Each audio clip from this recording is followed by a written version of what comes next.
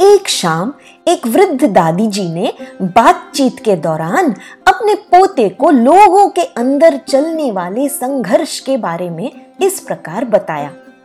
उन्होंने कहा, बेटा, ये युद्ध हम सब के अंदर छुपे दो भेड़ियों का है। एक भेड़िया बुराई है, ये हमारे अंदर क्रोध, द्वेष, ईर्ष्या, संताप, पछतावा, लालच, अभिमान, आत्मदया, पाप, अप्रसन्नता, हीन भाव, मिथ्या गर्व, झूठ, उत्कृष्टता और अहंकार के रूप में होता है। दूसरा भेड़िया अच्छाई है, ये हमारे अंदर आनंद, शांति, प्रेम, आशा, विनम्रता, दयालुता, प्रशांति, उदारता, सहानुभूति, दानशीलता, सत्य, अनुकंपा तथा विश्वास के रूप में होता है।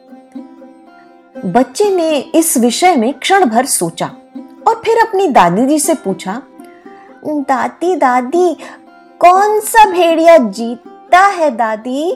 दादी जी ने उत्तर दिया, तुम जिस भेड़िए को बढ़ावा दोगे बेटा, जीवन में वही भेड़िया जीतेगा।